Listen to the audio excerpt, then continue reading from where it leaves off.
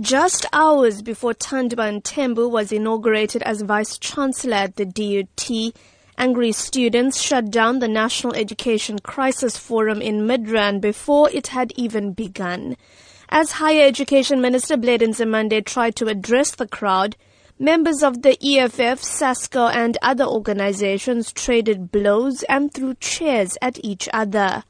The forum has been postponed while conveners attempt to regroup in a more peaceful manner.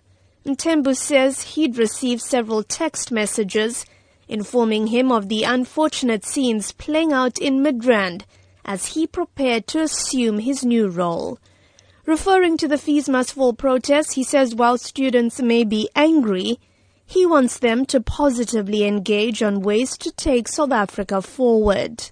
I think university students, given the concessions that government has already made, need to now begin to move and think broader about the challenges that we all face in this country. The issue in this country is a lackluster economy. That is the biggest problem we have. Mthembu has called on student leaders to proactively work with institutions of higher learning and not to simply rely on government for all the answers. And it's up to government to give more to the 4 million young people between the ages of 18 and 24 who are not in school, who are not in employment. They also need a lot of help from the same government.